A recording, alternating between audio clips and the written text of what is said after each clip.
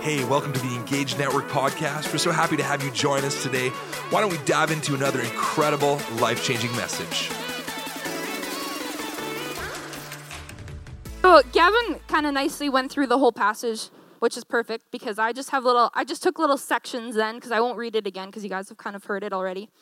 But the part that I want to focus on is there are no conditions on how we must receive Christ, but there are conditions on how we should seek to live after we take that step. So in this passage, Paul is dealing specifically with the content of heresy in Colossae. So that church and that community at the time, they were speaking heresy, and they had all of these conditions that they said you must follow in order to accept Christ. And they were false teachers, formulating all of these false conditions to get to heaven that were aside from Christ and not of Christ. So Paul states in the passage that in Christ, all the fullness of the deity lives in bodily form, meaning Christ is the head over all such rule and authority because he disarmed the rules and the authorities.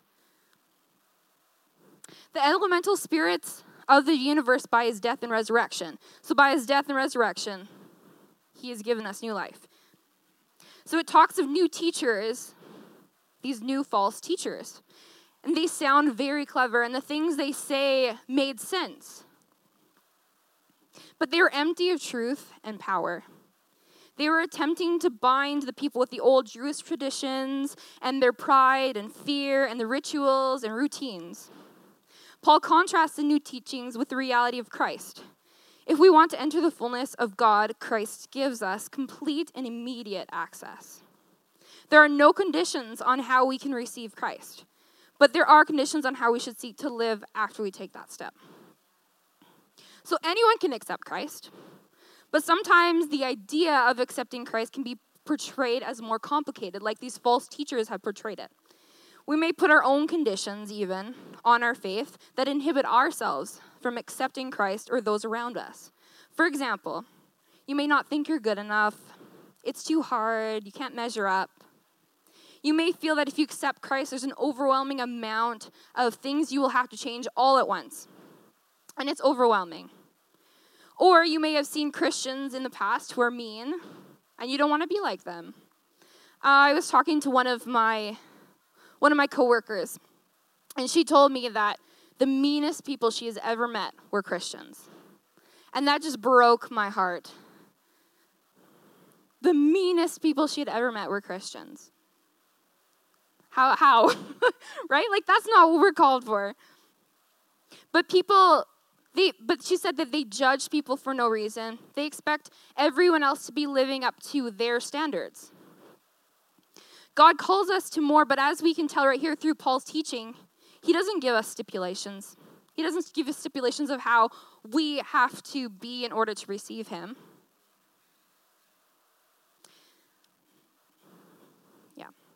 He calls absolutely everyone.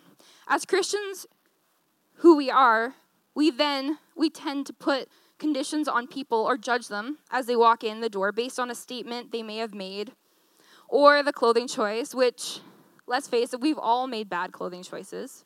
It just happens. In the moment, it's not bad. Later on, it's bad. So it just happens. So on the flip side, God also calls those Christians who are mean. And that's kind of what I told her. As I told her, I'm like, this is the thing about Christianity. God calls absolutely everyone. He calls the mean, he calls the bad, the dirty, the ugly. He calls everything. He calls absolutely everyone. So you're going to find mean people in church and outside of church. That's because he calls us all. That being said, God does not call us to be judgmental or mean. He calls the opposite, which I'll touch base on a little bit later. He doesn't call only those who've already got their lives together to be Christians. And the reality is, we can look around this place and know that none of us have it all together. We all sin. We're all sinners. That's our human nature. But he does call us to be better.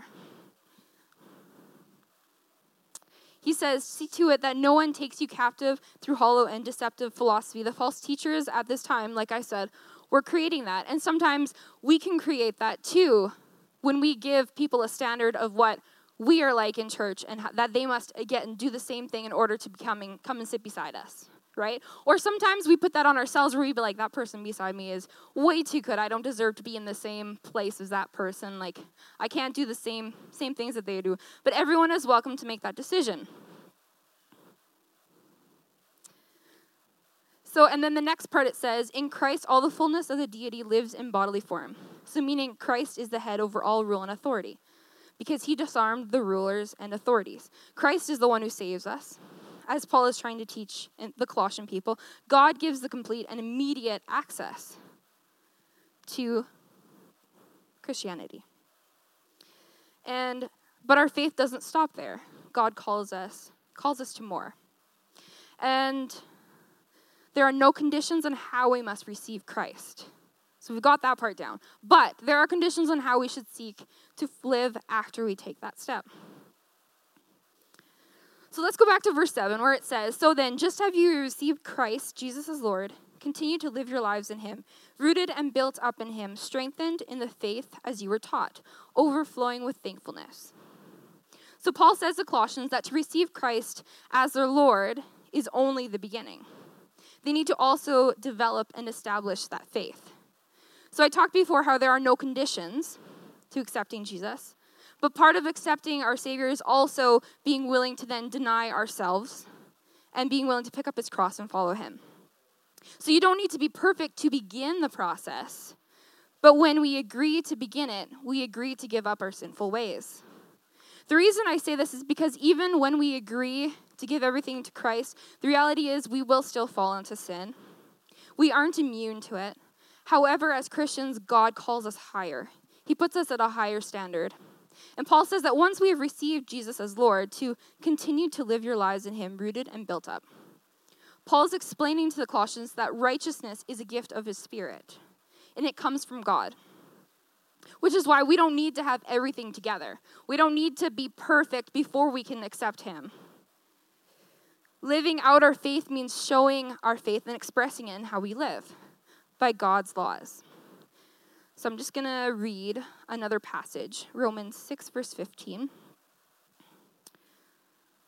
So I'm using an example from everyday life because of your human limitations. Just as you used to offer yourselves as slaves to impurity and to ever-increasing wickedness, so now offer yourselves as slaves to righteousness leading to holiness. When you were slaves to sins, you were free from the control of righteousness. What benefit did you reap at that time from the things you are now ashamed of? Those things result in death. But now that you have been set free from sin and have become slaves of God, the benefit you reap leads to holiness, and the result is eternal life. So now that we live for Christ, it's important that we are not perceived, as I mentioned before, as the meanest people you'll ever meet, but that we are modeling Christ in every aspect of our lives. Sometimes we get caught up in the mindset that, oh, I'm already saved, I'm good. I don't need to worry about anything else anymore. God will forgive me, so why do I need to try anymore? What else do I need to do? I've already accepted him. I'm good. I can continue living in the sin I'm doing because I'm a sinner. Reality is that when we accept him, we are claiming to start living our lives for him. We all fall into sin, but it's important that we check ourselves every once in a while, if not more, and ask ourselves if what we are doing, for example, the things that we're doing behind closed doors, if that's what God has called us to do, or the things that we're bringing on our shoulders to church that no one knows that we're doing, those type of things. It's important that we're living him out in all of those areas as well, and that we're not just like, oh, I'm a sinner, so what do you expect? We need to hold ourselves to that higher standard because we are Christians. So the one thing that I know that I've personally felt convicted of over the past months is I talk to people every day, and lots and lots and lots and lots of people. But sometimes I get really annoyed with people. I'm just, sometimes I don't know what's going on in their minds.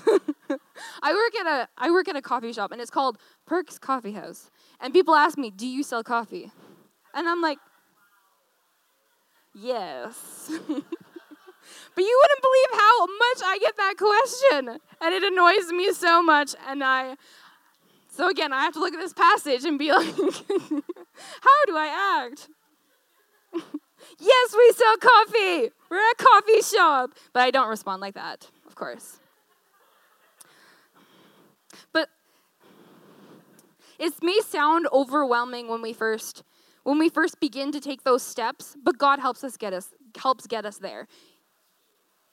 He doesn't expect us to be perfect right away because he wants to join us in the process. And he wants to lead us through the process. I know that in my life I've sinned and I've gone against what God's character, what he calls me. And as soon as I get on the road to fixing myself, I feel his peace immediately. And I feel his presence. So I don't need to have it all figured out, but I need to try. And the same is how we are living our lives for him. If you don't feel that God is convicting you, or you know you're doing something you shouldn't, don't just continue in it. Because don't just continue because God will forgive you. But challenge yourself and hold yourself to a higher standard like we are called to and get on the track of righteousness. There are no conditions to receive Christ, but there are conditions, again, like I've said, how we are to live our lives out as we have confessed. So I'm just going to pray quickly. And dear God, I just thank you so much for that challenge that you have given us, God. And I thank you that you're the one who walks us through that it's not us doing it, and it doesn't have to be overwhelming because you take it all for us, God. And I thank you that you took it all for us when you died on the cross.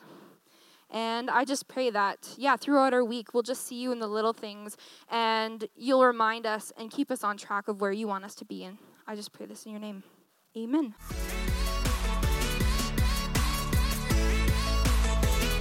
Hey, thanks for listening. If you'd like to learn more about Engaged Church or continue your relationship with Jesus, head to engagedchurch.ca.